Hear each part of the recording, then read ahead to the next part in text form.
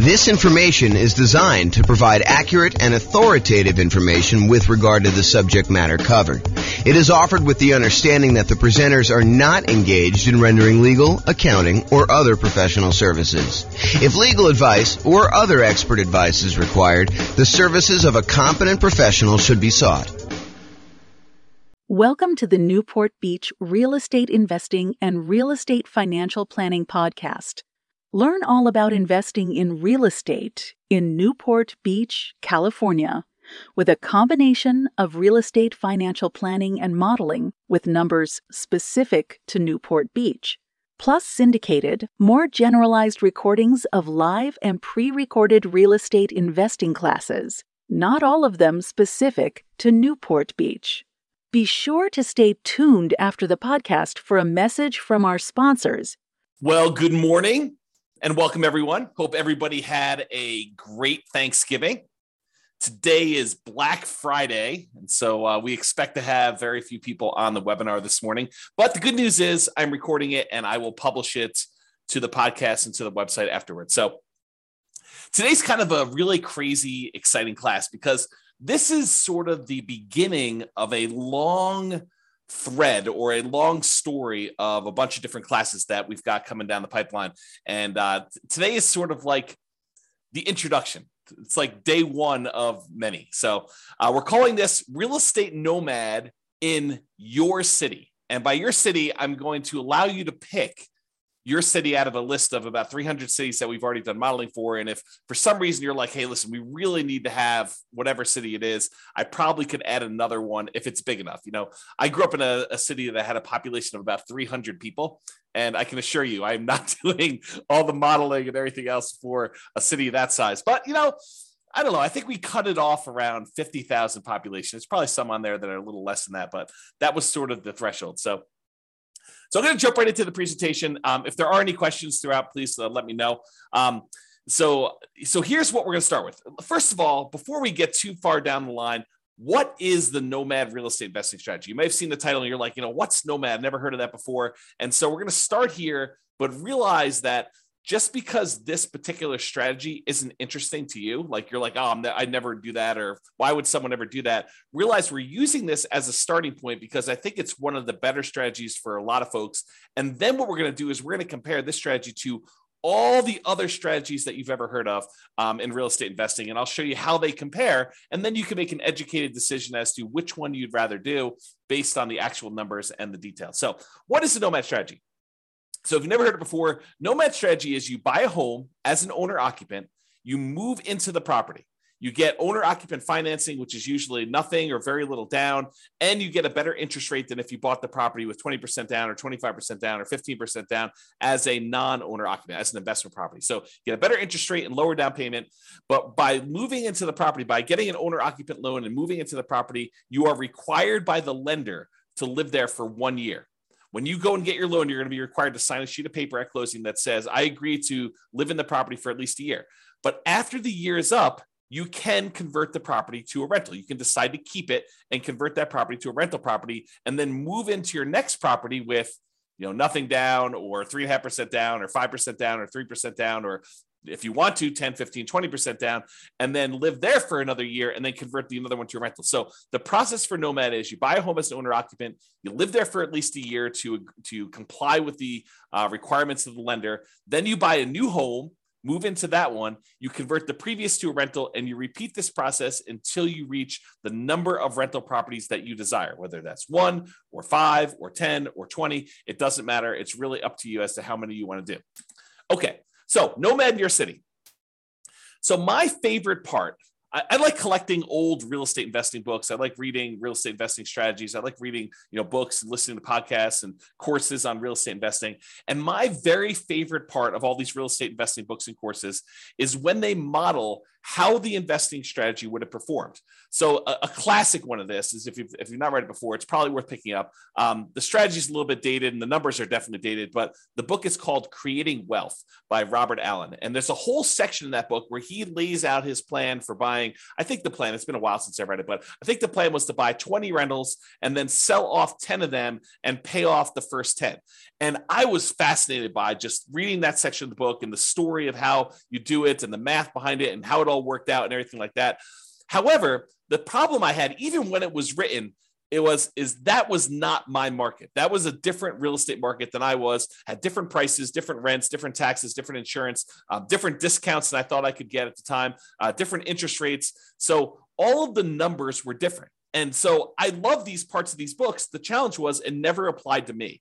And so, especially when I go back and I read old books, I was always fascinated by this idea of modeling things and how would that work today? If, you go buy a book and someone's been doing a strategy for 5 or 10 or 15 or 20 years, and then you decide to buy the book and you're like, oh, man, that strategy doesn't work in today's market because the prices are 3 times what they were, or interest rates are half of what they were. Interest rates are 2 times what they were. It's just not the same. So I was really frustrated with that. I've come up with a solution. The solution is that I will go ahead and do all the modeling for you with the current numbers for your city and the current market interest rates and everything else that's going on. So in this class, I'm going to walk you through the assumptions that we use when doing the modeling for a really basic Nomad real estate investing strategy in your city. And I've modeled over 300 different US cities for this presentation.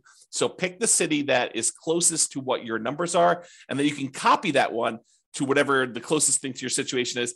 And if you need to make some slight tweaks to the assumptions to better model your own unique situation, that is what you can do. So you're like, hey, look, James is starting this guy out with $10,000 in savings, or he makes $8,000 a month in income, and I don't have that. I have $4,000 a month or $4,000 that I've saved up, and I make $9,000 a month or $4,000 a month, whatever your numbers are. You can change them to see how the assumptions change. So for modeling Nomad in your city, and I'm actively working on these pages. So if you go here and if you're listening to the recording afterward and you're like, hey, that page doesn't look the same. Yeah, I'm working on it. So just realize that the screenshots I'm showing are like of today, but realize that they may change over time. I'm going to put a direct link to each city in the show notes. But for the live version, if you're on the webinar live right now, you can go to realestatefinancialplanner.com/model. and pick your city. There are 300 US cities grouped there by state that I've done modeling for. Just pick your city from the list and select the keyword model. It's like a little button with a little orange or yellow decahedron or something like that, a little kind of 3-dimensional shape for what we're doing for modeling. And then select your city, and you can follow along with what I'm doing today. So once you get into your city page, what you're going to want to do is you're going to want to select the link that says Baseline Nomad. There's a whole bunch of other links that I've done modeling for already, but we're not covering those today. Believe me, this one's going to be long enough. The class is going to be long enough. You're going to be like, oh my gosh, there's crazy stuff going on. But go there and click on the link for Baseline Nomad. It's located right beneath where all the podcast episodes are. And if you click on that, you'll see the page that we're primarily going to cover today with all the assumptions. And that's what we're going to focus on. So go ahead and do that if you're kind of on live, or if you're in the recording. If you're listening to this, you want to go back and do it later, you can go do it later. Just go look at the show notes later. You can go link through there. You'll get plenty of stuff from just listening to the audio if you're listening to just the audio. But if you're on live and you want to go check it out, you can. When you go to that page, there'll be 2 different versions of the page, whether you're logged in or whether you're not logged in. You can go create a free account and log in if you want to and see the logged in version. I'm primarily going to focus in on the logged in version, but if you go there and you see the not logged in version, just go ahead and create a free account, and then you'll be able to see the logged in version and do that. Okay, so today is all about the Nomad strategy and modeling the assumptions and what the assumptions are for that for all cities. So number 1, we are modeling this for 60 years. So we're starting today and we're going to move out 60 years in the future. And you may say to me, James, I'm 70 years old. 60 years is too long. Great, go change it. Or you may say to me, James, I'm 20 years old. 60 years only gets me to 80, and I think I'm going to live to be 150. No problem. You can go change that too. Okay. So all these assumptions that we're going to talk about, you can change, but I'm telling you what the assumptions we use that I use for each city so that you can see exactly what we did.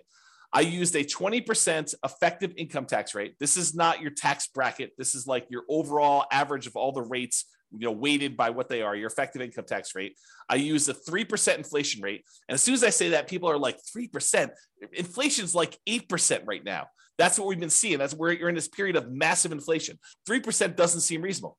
Yeah, I know. But 3% is what the long-term average has been. The Fed has stated they want to keep the inflation rate at 2% per year, but we've been seeing historically over a very long period of time about 3%. So I use 3% just to kind of get an average for the whole thing.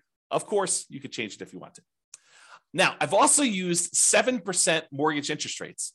And if you're listening to this a year or 2 or 3 or 4 after, and you're like 7%, were interest rates really that high? Yes, they are about 7% right now. Actually, they've come down a little bit in the last week or so. And so the rates have dropped the tiniest bit. And I probably will go rerun these things in order to change the rates. But I modeled this like, I don't know, I think I ran this about a week or 2 ago, and I used 7% because that's what the rates were at the time. And as they change, I can go back through and rerun all these for all the different cities, so it'll change your number. So another thing to point out, if you're going here and you're looking at a chart and you're saying, James, you said that, X number of people or this dollar amount was true for this, realize that these numbers can change over time as I go back in and I change the interest rate so that I update it for you and whatever is going on in the current market. Okay. It does take, I want to point out, it's not like I click a button and all these things change instantly. In order for me to remake all these models and do all the math again, it takes many, many hours. So this is not something that I would, and it cripples the server when I'm doing all the computations and creating all these charts and doing all the analysis for you. So it's not like I'm going to do this change every day. I wake up in the morning and I'm like, oh, interest rates are an eighth of a point higher. I'm going to rerun everything for you. No, I'm going to wait for it to change pretty significantly before we get to that point. Okay. And then I've also used a 4% yearly safe withdrawal rate as my assumption here. Some people would argue 4% is too conservative. Some people would argue it's way too aggressive. 4% though is the idea is if you have a certain amount of money, like $1 million in the bank, invest in stocks and bonds, let's say, and you want to know how much you can, in quote, safely remove each year, safely withdraw each year to spend. This is the amount that we've defined. There's a whole, I'll do much more classes on this and you'll kind of hear about it as an idea. But the idea is that I used 4%. If you think it's too conservative, go ahead and bump it up. If you think it's not conservative enough, you can kind of crank it down and it will rerun all the math. Okay. I got to start telling you about where things change, how my calculations change based on what city you're in. So I use this idea as your target monthly income in retirement. How much do you need to be making from your investments in order for you to consider yourself to be financially independent? So what we refer to as your target monthly income in retirement. And I've got kind of 2 flavors of this. I've got the minimum target monthly income in retirement, which is sort of like lean fire, if you're familiar with that concept, or some people just call it fire. And then the ideal target monthly income in retirement, what people might call a fat fire, or like you living it up really, really well in retirement. You've got more than enough to kind of meet your total kind of criteria there. So we either looking at minimum target monthly income retirement or the ideal target monthly income retirement. And these consist of, like, how do you know if you've hit that number? Well, it's all the passive income you have from things like Social Security or any pensions from like jobs or anything like that, or if you bought annuities and the annuities you have, plus all the net cash flow from all your rental properties. This is after all your property management, your taxes, your insurance, your mortgage payment, a vacancy allowance, like all that stuff. Any net cash flow from those count towards your target monthly income in retirement. Sorry, I had to take a drink. And in addition to that, your yearly safe withdrawal rate times any money that you have invested in assets, like your stock market stuff or your bond stuff or whatever it is. So a combination of all 3 of those things, any passive income, Social Security, pensions, annuities, those types of things, net cash flow from rentals, and then any yearly safe withdrawal rate times your invested assets. The sum of all of those combined determines whether you have achieved your minimum target monthly income retirement or you have not. So if it exceeds that, then you are financially independent. Your assets are producing enough for you to live on. If you're underneath that, then you haven't quite reached that yet. Now, the target monthly income in retirement is different for each city. And you're like, why is it different for each city? Shouldn't everybody have a target monthly income of $5,000 a month or $10,000 a month or $20,000 a month? And that is the problem, right? The problem is somebody living in, I don't know, Detroit, Michigan might have a very different monthly number than someone living in San Jose, California. Those are 2 very different markets with 2 very different living expenses. And so somebody might have a number that's like $5,000 a month living in one, and someone might have a $10,000 a month living in another or more. Okay. And so I calculate a different one, which means that everybody in each city is working toward a different goal. So you can't just automatically look at and say, oh, it takes them 30 years to be financially independent in one city and 20 years to be financially independent in another city and say, oh, those are sort of equivalent. They're not really equivalent because one may be like working towards $6,000 a month in financial independence, and the other one may be working toward $12,000 a month. And the property values in one may be very different than the property values in another. So because property prices vary in each of the 300 different cities, and the rents vary in each of the 300 different cities, and the taxes and the insurance, all of these things vary by city, that means that each one is different. And because of that, the income in general, and I'm sure there's lots of exceptions, right? But the income in general would vary for somebody living in those cities. You get paid more for working in California than you do in Detroit, Michigan, as just an example, right? I'm not making any judgment like calls or anything like that. I'm just telling you that they are different. And so because property prices and rents vary, income is going to vary depending on the city. Therefore, we adjust the income that you need, or that we kind of model in that city to be able to buy an owner-occupant property. So what we basically do, not going to get into the crazy math of it, but I basically say, look, the general rule of thumb, and there's lots of exceptions to this, but the general rule of thumb is we'd like to see someone spend about a third of their gross income on housing. So I says, okay, let's figure out what a typical median priced house was in that particular market, and what the payment on that typical median price house was, based on that city's prices and taxes, insurance, and all that stuff. And then let's multiply that number by 3. And that'll give us a really rough idea of what somebody in that city would need to be earning in order to be able to afford a house in that city. That's the really rough version of how this works. Of course, if you don't like my assumptions, you can change them, okay? So don't get hung up on my assumptions about them, okay? So you can go change them there. We do have a minimum. So like if you're in a market with really, really inexpensive housing, we do say, hey, look, your minimum monthly income is $5,000 per month. And the thought behind that for me was, you could probably, a married couple can probably go get relatively minimum wage type jobs and earn $5,000 a month in our current environment. Okay. And that may change over time. Maybe if you say, hey, James, the math you're doing here, it's not right. You should really do it this way. Reach out to me via email. And if you have a really good point, maybe I'll change it. Maybe I'll say, look, you're right. I should change that. I should do it a different way. Okay. So because the property prices are different, because the income is different, we adjust the income to be whatever that person can afford to buy an owner-occupant property in that city. Therefore, what we set the target for them to be financially independent for is that income. So if you had to earn $6,000 to be financially independent, $6,000 to be able to buy a house in that market, I'm saying, look, your target to be financially independent is to replace that $6,000 a month. And so it varies by city. So someone earning more and living in a more expensive city needs to earn a higher target monthly income retirement to be able to be considered financially independent. And someone living in a less expensive market, on the other end, earning less from their job, has a lower threshold to be considered financially independent. So that's why the numbers differ in the city that you're doing. As I've been saying this whole time, if you don't like my assumptions, you've got at least 2 options, at least 2. First, drop me an email, tell me why you think I should change it for the city. It is very possible that I don't know your city like you know it, and my number is off. And so you could say to me, hey, James, your property values for this city are really high. They should be about $50,000 lower or $50,000 higher. Please change it. And I'll go look it up and we'll talk about it. And if I say, yeah, you're right, I should do that, then we could change it. And everything else in the future will be done that way. Or the other option is, and this is the one where you don't even have to contact me. You just copy the scenario for your city, the link I already gave you, to your own account and change any of the assumptions to better match your reality. You can get a discount. Great. You're buying lower price properties. You're buying more expensive. You make more. You're starting with a different amount. Awesome. You can modify any of those things to your situation and do that. That's what's great about being able to do this. I give you a starting point, but then you can model it yourself. Okay. So what income, target monthly income and retirement did I use for your city? If you're on your city's page, again, go to that realestateFinancialPlanner.com/model, or I'll put a direct link in the show notes to your city, but you can go there and get that done.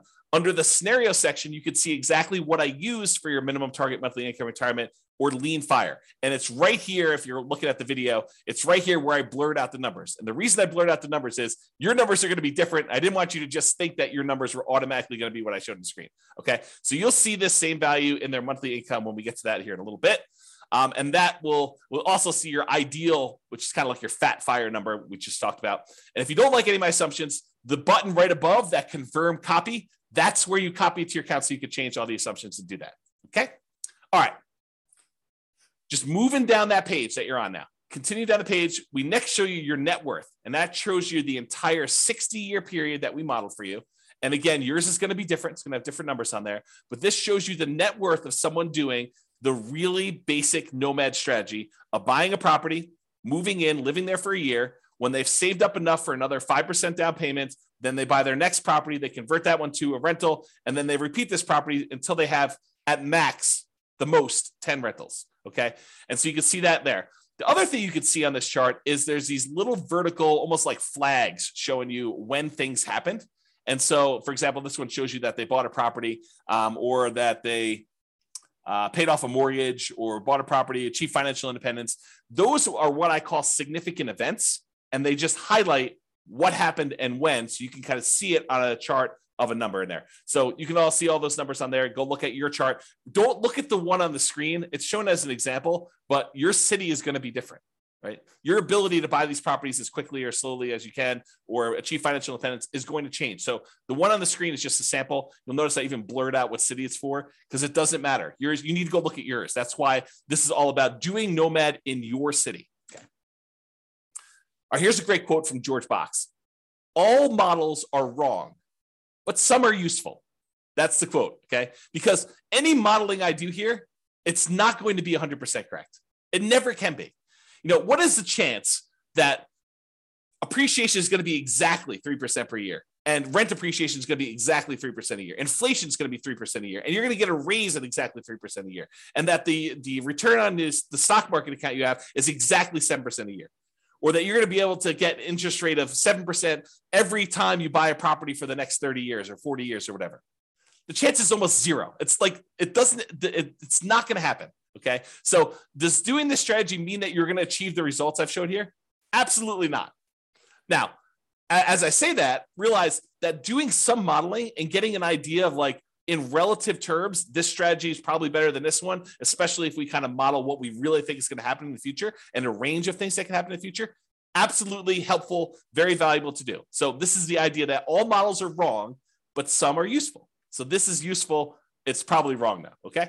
All right. So continuing on down the page that you're on there, each city starts with 7% of the value of the property in their market in savings. Now, why did I pick 7%? You know, James, you know that I don't have 7% saved up, or you know that I have, 100% of the property value saved up. Why'd you pick 7%? Well, I did it because we have to start somewhere. And I wanted to say they got 5% as a down payment to buy their first property and as an owner occupant and some closing costs. So I said, okay, let's just pick a number. Let's pick 5% of whatever the value of properties are in that particular city and some closing costs in there, maybe a little bit of slush money to kind of add in there, some reserves or something like that. So the idea is that they had 7% starting there. If you have a different number, I feel like I'm a broken record, right? If you have a different number, you can change it. If you're starting with less or more, you could go ahead and change whatever you want there. And for markets where this 7% would be really, really, really low, I said, hey, look, a minimum of $10,000. So if you don't have $10,000, if that calculation would have been less than 10K, I just made it 10K to make it that way. Okay.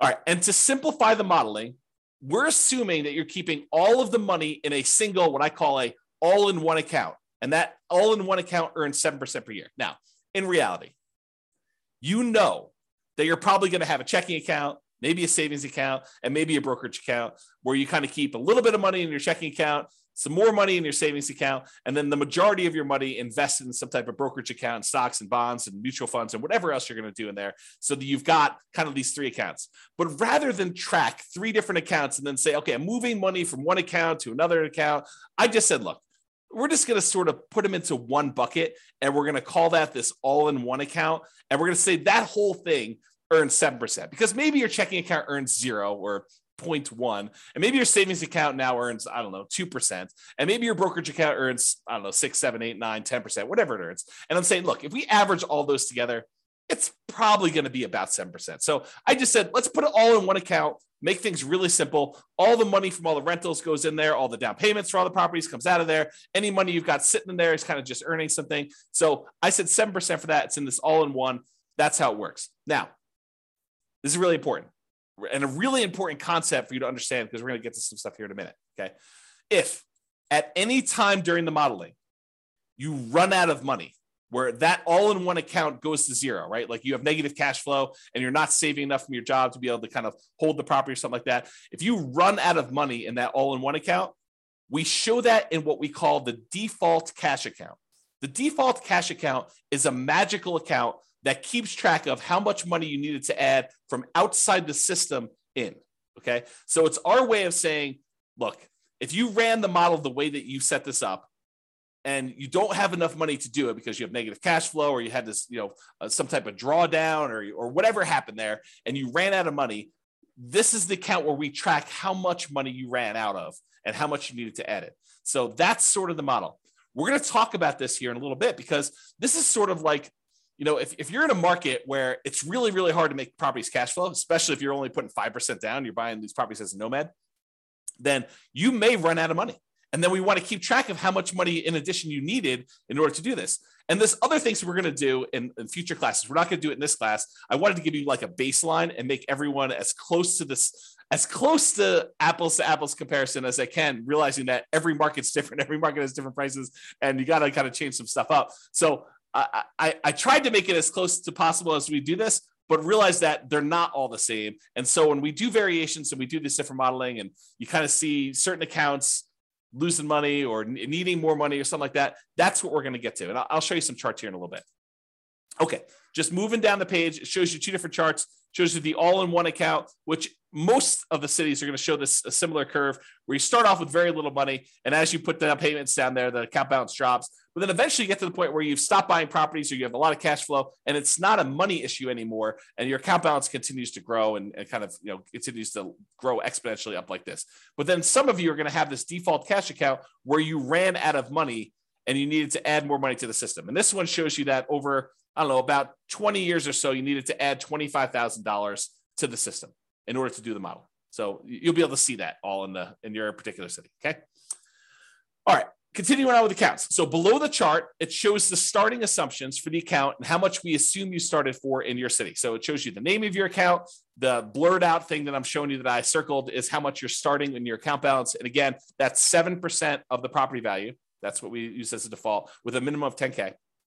And then what the return is at the start, the 7%. And then we also put in here this kind of like what your asset type is. And the only place this is really used, at least right now, is in when you're doing your asset allocation. When you want to say, James, what percentage of my net worth is in real estate? What percentage of my net worth in stocks? Or what percentage of it is in bonds? You can do that with the software. And so what we said is this all-in-one account, we've classified that as sort of stocks. Even though in reality, as we talked about, it's probably a little bit of that is really your checking account, a little bit is probably your savings, and really the majority of it is probably stocks. We just said, look, this is all stocks, and we just kind of label it that way, okay? And when you go look at your asset allocation table later, it'll look like this, and the reason why I show this is just so you can see that it shows you what percentage is stocks, what percentage is your bond-like real estate equity, and what percentage is your real estate equity. And I'm going to make a note to include this class in the show notes where I talk about I think I called it asset allocation for real estate investors. I make a note to include that in the show notes in case you want to dive deeper into like asset allocation for real estate investors and stuff like that. Okay, let me get a drink quick. Is this good stuff? You guys are all turkeyed out from your Thanksgiving Day meal? Okay. Continuing on. So after the account section, there's the property section. So you see all the details and the assumptions about the property. So if you had more than one property, we would show those different ones here. But for this one, since we're buying basically one owner-occupant property, we're moving in, we're living there for a year, and then we're converting it to a rental when you buy the next one, we're using one templated property in order to replicate this. So right below the property headline is this thing called the cash flow power meter. And the cash flow power meter shows you how well right now, like when we set up the property, not like 1, 5, or 10 or 15 years from now, but right now, if you could rent this property out, how well it would cash flow. And I'm not going to take the time because I'm probably going to go a little bit longer than I had hoped to go on this particular class. But there's a whole class on the cash flow power meter, and I'll make a note to include that as well. But this shows you basically with a little visual gauge of how well the property is cash flowing, whether it has really negative cash flow, whether it has negative cash flow, including or not including the depreciation benefit, or if it has negative cash flow if you had a professional property manager, or if you have positive cash flow even with a professional property manager. It kind of shows you where you are in that. And so that shows on the page for you so you can see it quickly. Okay, let's go through the property assumptions. And the property assumptions for your model it's made up of values that are the same no matter what city you're in, which I'll talk to all about those, and then which ones change based on city. So the city and state is going to be based on wherever you are. The property is a dynamic, reusable template of property that we could buy multiple copies of using rules. That just tells you that we're going to take one property and we're going to be buying the same property. And that property is going to be increasing in value as you buy it. So you're not buying 10 properties at, $100,000 or $200,000 or $500,000 or whatever prices are in your city. It's going to be $100,000 today, but a year from now, it's going to be $103,000. Next year, it's going to be 106 and change. It's going to be, 109 or whatever it is. So the property values go up. So you're buying more expensive properties as we model this, and the rents are going up and all that stuff is being calculated for you. But this is what it is at the start. We're going to use rules in order to determine when we buy and sell these properties, which you'll see here in a second. And we're not selling this property. So in the really basic model, all we're doing is acquiring properties and letting them cash flow. When we do future stuff, and this is where we're heading with this is why this was class one of a whole series, is in the future ones, we're going to say, look, we've got all this equity in properties, which we're not really making money on in our calculations for financial independence. What if we sold off some properties and paid off other ones? Well, that's super interesting. So when we do these different variations in the future, all these different kind of like alternative scenarios on the baseline scenario, you'll see me do things like buy 12 properties and then pay off, 4 of them, buy 12 properties and sell off half of them and pay off the remaining ones. We'll do stuff like that in the future, or pay off properties with cash flow, or sell off all the properties and invest in stocks. We'll do all the different modeling so you can see it. Not today. Just too much stuff to do today. Okay. So what account are you using for your down payment, your income and expense for property? We're using that all in one account, earning 7% per year. And then here's one that changes based on your city. The property value is X, and the purchase price, we're basically saying that you're buying the properties for full value, which we'll do models where you buy at a slight discount or slight premium if you're in a hot market. And that goes up at a rate of 3% per year. So we've assumed all cities are appreciating at the same rate, which may not be a great assumption, honestly, right? Because some markets actually appreciate a little bit better than others. Some appreciate a little bit worse than others. And so you may want to go in there when you're doing your own modeling, copy it to your account and change that assumption. But for the sake of today and our baseline modeling, everyone goes up at 3%. Which is the rate of inflation historically over a very long period of time. And this number I didn't pull out of the air. This is based on Case-Shiller data showing like 100 years of housing data for the entire United States shows that housing on average over a very long period of time has historically gone up around 3% per year. So I didn't just pull that number out of the air. That's a real number. Down payment, 5% of purchase price for down payment. And then I assume 1% of the purchase price in closing costs at the time of purchase. So you got those two in there for the assumptions. I've also assumed that you were unable to negotiate with the seller to get the seller to pay any of your closing costs. In a really soft market, you may be able to get a seller to pay some of your closing costs. In a really hot market, it'd be really hard to do that. Page 2, property assumptions. Okay. 7% is the mortgage interest rate with a term of 360 months. So 30-year fixed rate, 7% mortgage interest rate. And a week ago, that was probably a really good number, a little bit more than a week ago. But today, it's probably a little bit lower than that, right? It's probably in the high 6s. And so I'll change those. And if you go and you're listening to this recording, it may be different by the time you get there. But it doesn't vary by city. I want to point that out. All the interest rates for all the cities that we're modeling are all the same. Because you put less than 20% down, you have private mortgage insurance, which I'll make a note to put in the private mortgage insurance class in the show notes. So you guys will have access to that in case you want to look at it. So private mortgage insurance at a rate of 0.85% of the initial loan amount until the loan to value drops below 80%, and then it falls off. So we're assuming you're getting a conventional type of loan where the PMI drops off at 80%. Now, this next one does change for your city. X dollars per month in rent, but rent increases at a rate of 3% per year. So your city is going to have whatever rents are for your city. And again, if you're like James, your numbers are off, let me know or change it yourself and you can go do that. But I use rent data from a source. So I actually pulled rent data. This is not me just arbitrarily picking a number. And it's not me saying, hey, I'm using the 1% rule or 2% rule or 1.5% rule or 3% rule or whatever. I'm not using rules of thumb. I'm actually using data. Okay. Next one, 3% of the monthly income is the assumed vacancy rate. I didn't pull vacancy rate data. You could argue that maybe I should have, or you could say, hey, look, if you're doing property management correctly, you're starting at least 60 days in advance of your property going vacant before you find your new tenant. You're requiring notice. You're doing all the things that we normally teach you in the property management class. A 3% vacancy is probably your target anyway. Okay. Ideally, we're trying to do 0%, but in reality, if we're going to stay about 3%, that's pretty good because you have unexpected things come up with tenants, right? So 10% of the monthly income is the assumed maintenance rate. You could argue that's low. You could argue that's high, depending on types of properties you're buying. But it's the same for every city. Changes by city, X% of the value of the property each year is the assumed property taxes rate. So I did go look at what property taxes rates were per city. This honestly is one of the numbers that I'm less sure about. So if you're looking at these numbers and you're like, James, that's really off for our city, let me know. And I would be much more inclined to change that than some of the other ones, which are based on data I have. I did use this data, but I don't like the source of this data. I guess I'll say it that way. Based on the initial value of X, that's about Y per year in property tax at the start, and it changes as the property changes value. So your taxes will increase as your property value goes up, which is how it works in reality. And then this also changes by city for your property insurance rate. Oh, I was talking about taxes when I was really thinking about insurance. Both of them are the same though. They both vary by city, and I had sources for both of them.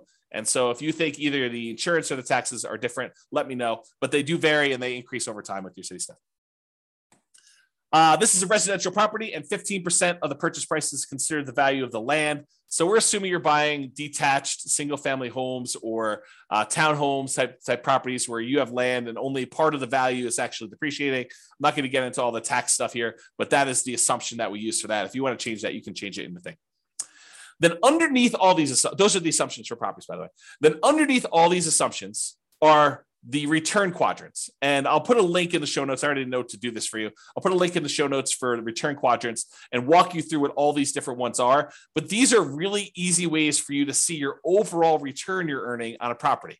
And this is a snapshot for like right now when you go to buy the property. It shows you the amount you're earning in dollars from the 4 different areas: appreciation, cash flow, debt pay down, and the tax benefits. And then it shows you the total. And then it shows you your return on investment, how much you had to invest and what your return on investment was for those 4 areas plus the total.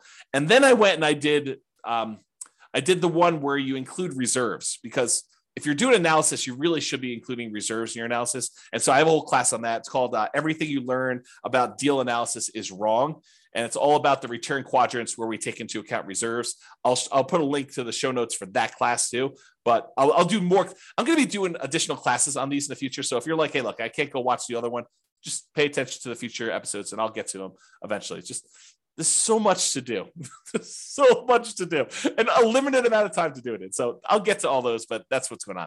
So this will show you all the return numbers for that city, for that property. And it gives you an idea, and with that financing. So it gives you a quick glance at how these properties are performing and what they look like. So go look at that on your particular city and you'll see it. Okay. So for scenarios, we've got accounts, which is that all-in-one account that we made here, and the default cash account. The properties, which in this case is one template property that we're going to buy multiple ones of. And then we have these things called rules that we use to manipulate accounts and properties. And so here are the rules. The first rule is you buy a property when the account has a down payment, and it will show you a chart showing you when you bought properties based on this. And you can ignore this one on your screen. Go look at the one on your city to see exactly when you're buying properties on this. But it shows you how many properties you bought each month that you bought a property. Okay, so the rule runs, this particular rule, buy a property when the account has down payment. And I did a class, must have been just before Thanksgiving, where I did a class and I went through each of the rules. So go watch that on the website. It's up now. So just go to Real Estate Financial Planner or go listen to the podcast episode of that one. And I walk you through all these different rules and when to use them. But this rule is the rule for buy a property when the account has a down payment. It runs for the entire scenario. So it's running for that whole 7 to 20 years, but it stops when you buy 10 properties. So realize that it's still running, but you're just not doing anything productive with it.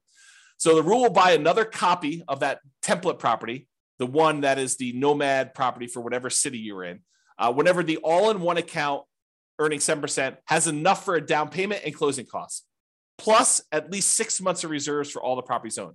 So we're saying, look, once you get to the point where you have another 5% down payment, plus some closing costs, plus 6 months of reserves on all the other properties that we currently own, then go ahead and buy another property, buy another copy of this property. And it's buying one that is, more expensive because as time goes on and rents have gone up a little bit. Okay. It also checks your debt to income ratio to make sure that you're below 45%. So it verifies that you have 45% debt to income when you buy that property, and it checks that for you to do that. And then it will only buy 10 properties maximum. If you sell any, by the way, we don't in this model, but if you do sell any, then realize it will try to replace them. So if you're buying a property and selling properties and doing that stuff, this rule, if you keep it running, will try to replace the properties that you sold. The next rule is paycheck and personal expenses. So this is a chart. Yours will be very similar, where it's showing you the red line is what your paychecks are, and then your personal expenses, including real estate, is shown in this orange. And so I'll have to do a whole nother class just explaining what's going on in this chart, because there's a lot of really cool stuff happening here. But this is shows you what it is for there. And then here are the assumptions for this rule. So as a default, we're trying to say, look, you're saving $1,000 a month. And some people are automatically like, what, $1,000 a month? I only make $3,000 a month. There's no way I'm saving $1,000 a month. And someone who's earning $20,000 a month is saying $1,000 a month. Yeah, that's nothing, right? So I had to pick something, and you can go change the assumptions, but I had to pick something. And so I picked $1,000 a month as a default starting position for everybody. So this rule runs for the entire scenario. You're depositing both your paycheck and you're pulling your expenses out of that same all-in-one account. Both the paycheck and personal expenses will increase with inflation. So the amount you earn from your job goes up with inflation. The amount of your expenses goes up with inflation. Your housing costs goes up with whatever the property values are, interest rates, and all that payment stuff. So not technically with inflation, but it's something that looks a lot like inflation. Changes to so this actually varies based on city. The gross paycheck that you have varies based on city. And it is why we talked about before with that target monthly income retirement, being able to afford a house in that marketplace. And we've assumed a tax rate, the effective tax rate of 20% on your paycheck. That's another assumption. If you think, hey, look, my tax rate is much lower, much higher, you can go ahead and change that. And then your net paycheck after taxes is whatever it is, that gets changed based on where you are, what city you're in. And then whether or not this paycheck continues after you achieve financial independence, in this case, it gets removed. So the idea basically is, once you get enough assets where you have enough income coming in from your assets that you no longer need to work, then stop working. Otherwise, your income will keep going and it'll look like you're still working through this whole thing. So what we've said is, look, go ahead and stop the income part of this rule, not the expenses, but go ahead and stop the income part of this rule once you get to the point where your assets are being financially independent. And then the amount of your personal expenses are also adjusted by city. So if you're making $20,000, it's not like you have a $2,000 expense. They kind of scale with whatever your income is so that you're saving about $1,000 a month as your default when you start.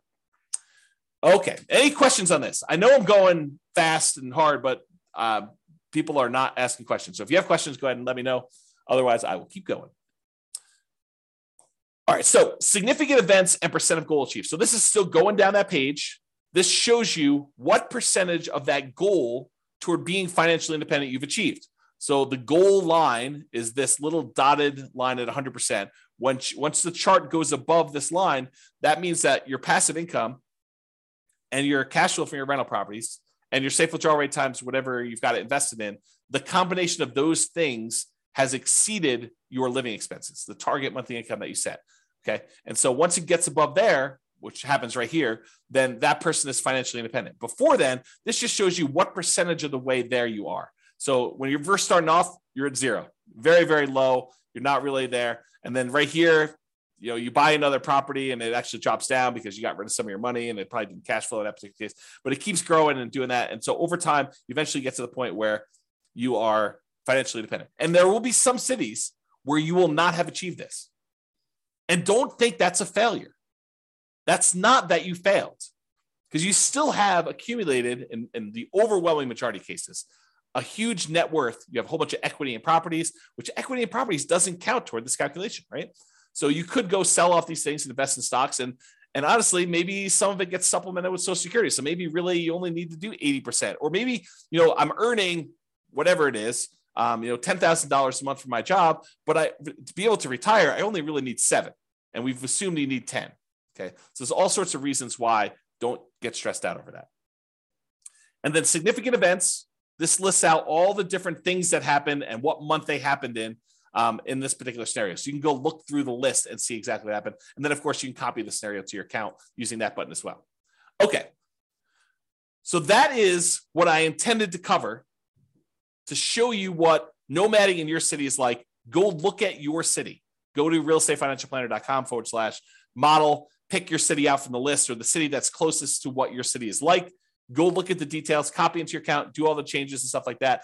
This is the starting point because once we get here, I'm going to start comparing Nomad to buying 20% rentals, buying 25% down rentals, buying free and clear rentals, buying a property to live in, but then buying 20% down rentals, or buying Nomad properties and paying them off faster, or buying Nomad properties and selling off half of them. I'll do all these variations for you. And we'll kind of go over those in the podcast. But I wanted to give you an idea of like what the baseline is, what the baseline assumptions are. That way, next time, I don't have to go through all these assumptions again. I can just say it's exactly like your baseline, except we change these 2 things. That is why this class exists. It's to give you the baseline so that you understand it, all the baseline assumptions. Then when we go compare them, I'll be able to say, doing this strategy versus this strategy gives you this much more net worth. It's this much more risky because we'll do some measurements of risk. This one has more cash flow. This is a better strategy. Or this is a worse strategy for you. We can go through and do all those different things. However, now that I've done that, I've got some bonuses. I've got some really cool stuff that I want to show you. It'll take, hopefully not very long, 5 minutes or so. But then I've got some really crazy stuff to share with you where now that I've done modeling for all 300 cities, I can share with you stuff that I don't think exists. And so this is the idea, right? I told you earlier, my favorite part of reading these real estate investing books is when they give you the model and they show you how it worked. The problem with doing that was they picked the city where they were doing the model, and that's not my city. And so my numbers are all very different. And so the question I've gotten in the past is, James, because I've been teaching Nomad stuff primarily in Northern Colorado for, a decade. Yeah, probably about a decade. So the question is always, does Nomad work in X city? Or it only works here because of blank, right? So I said, okay, now I finally got data and I could show you, does Nomad work in these other cities and what's the problem with it and how can we fix it and stuff like that. So let's go ahead and do some summarizing of what it looks like. So this is now a chart showing you each dot represents one of those 300 cities. And on the bottom, it shows you the price of properties in that market. On the left-hand side are really inexpensive properties. On the the left-hand side, it's all really inexpensive properties, cheap properties.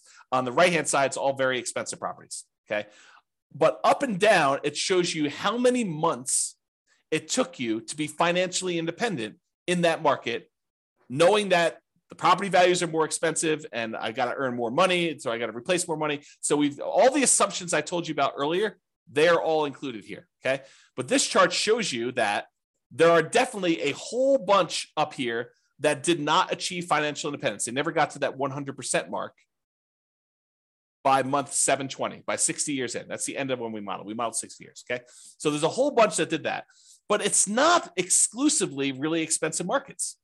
It's true that the really expensive markets, the ones that have really expensive properties, they were more likely to be up here, in my opinion.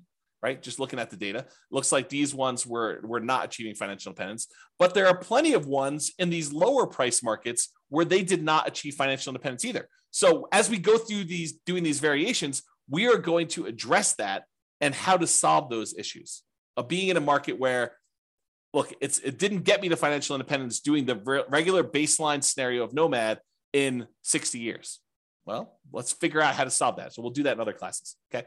But also to point out that just because it didn't get 100% of what the income you were earning and replace that doesn't mean it was a failure. And I'll show you here another chart that shows you net worth and how net worth is pretty extreme in some of these markets. And so just because you only have a net worth of whatever, $3 million, $5 million, doesn't mean you failed, right? This is still a really good strategy. And then you may have to do some other things or kind of readjust or whatever it is there.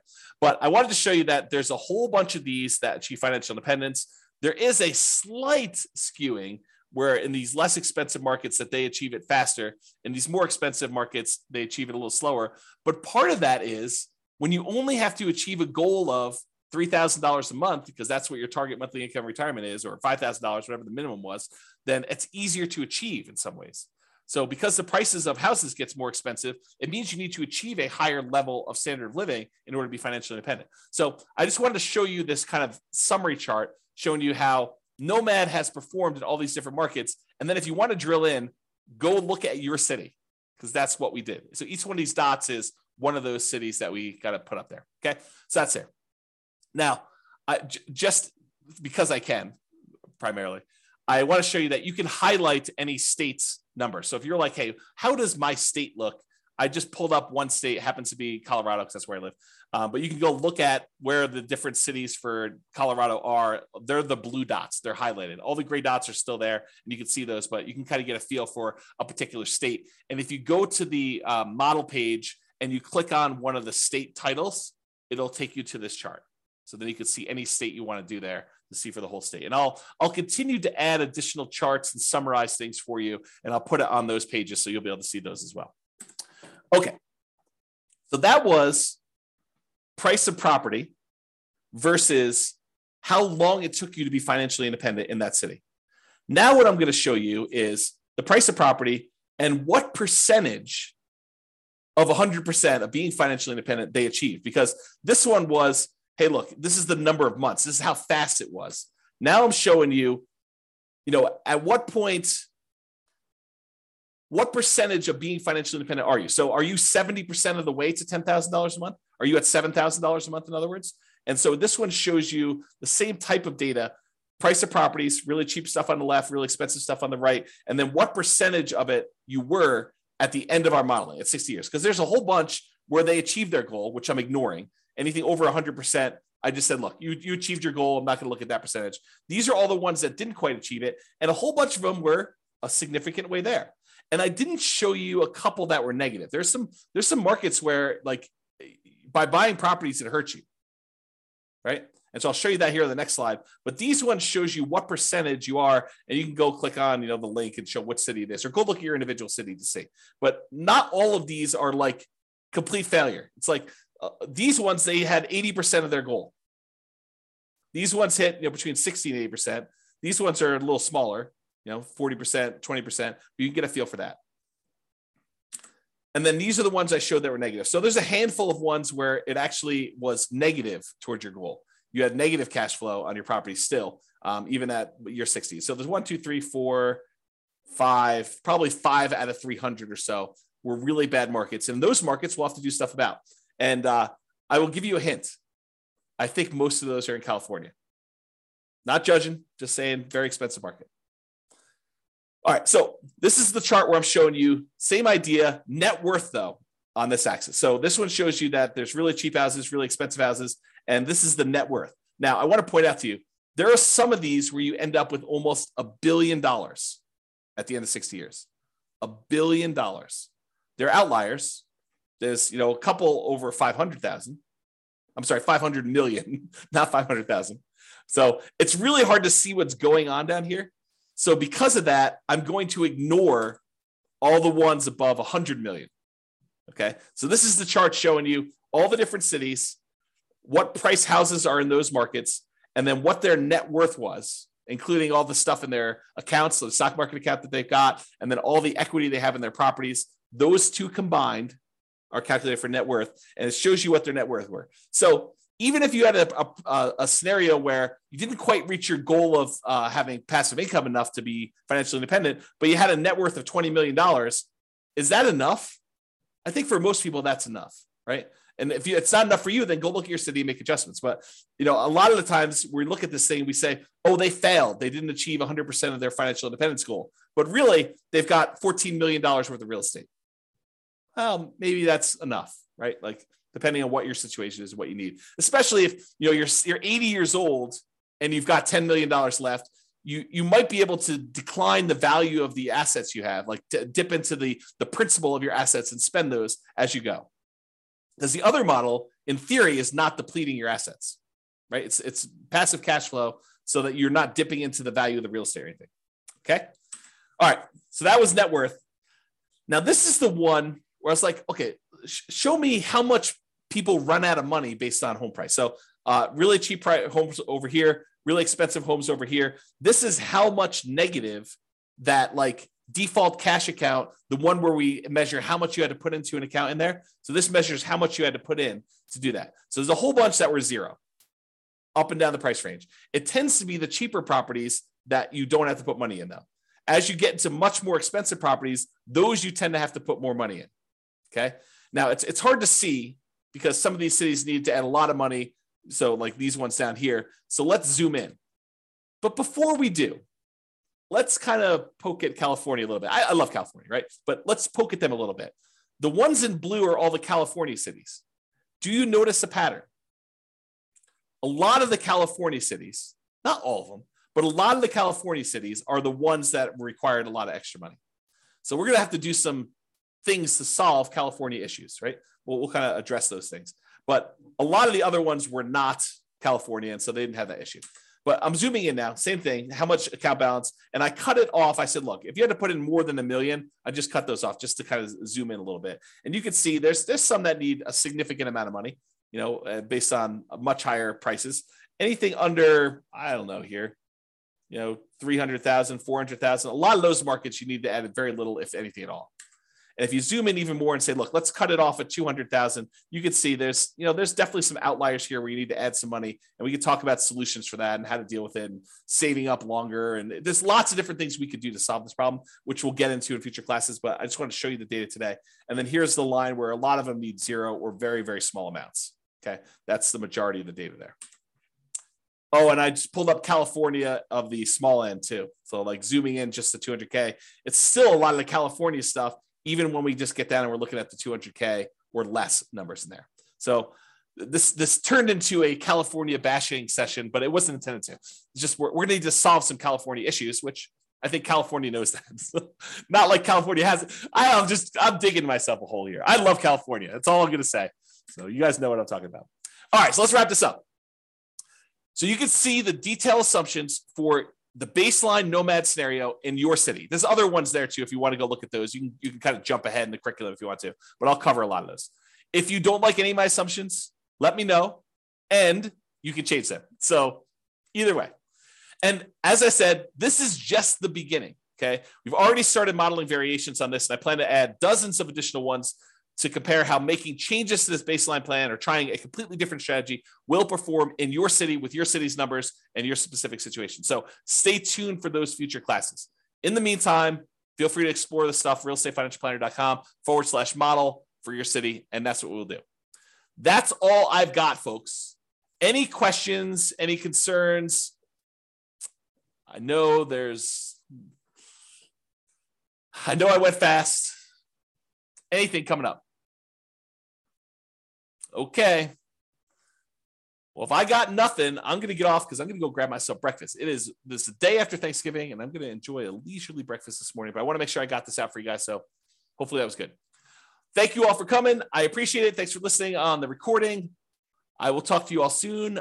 Bye-bye for now. With home prices up, mortgage interest rates up, and rents up, but not quite enough to counteract the higher prices and interest rates, cash flow on rental properties in Newport Beach is harder than ever. Book a call with the Real Estate Financial Planner to apply our proprietary 88 strategies to improve cash flow on your rentals. See the show notes for a link to schedule your call and improve your cash flow today. If you're a real estate agent, lender, or professional in Newport Beach that wants to help our real estate investor listeners, consider reaching out to learn about collaboration opportunities with this podcast. We'd love to add more value to our listeners by having you assist our investors buy, sell, and finance their real estate investments. See the show notes to schedule a call to discuss collaboration opportunities.